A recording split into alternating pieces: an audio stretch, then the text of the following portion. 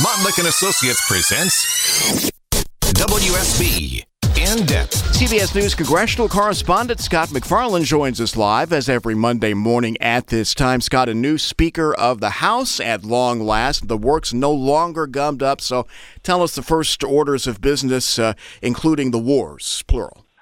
According to new Speaker Mike Johnson, among the first orders of business is getting aid for Israel approved through the U.S. House and queuing it up for the Senate and the President to help them pay for the protections needed and the humanitarian aid needed. But there's a big old issue that comes right after it. What do you do about Ukraine aid? The President wanted both packages together to ensure passage for both wars.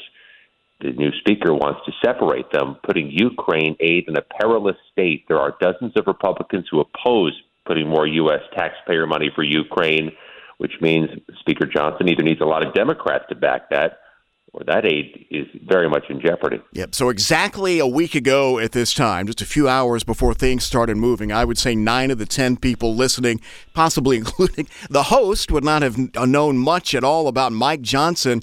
One of the most notable things we have learned about his politics, at least, is he's a very staunch social conservative. How might that affect his governance? And an ardent opponent of abortion rights and same-sex marriage. This puts him in charge of a conference where many, if not most, members share those views. He has made the argument, though, that he represents the entirety of the U.S. House, not just his district in western Louisiana. But this is going to be a wedge issue for Republicans in those purple or blue districts.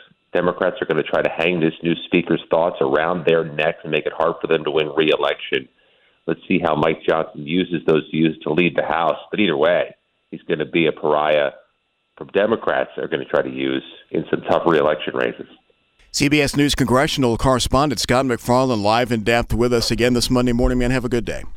You too.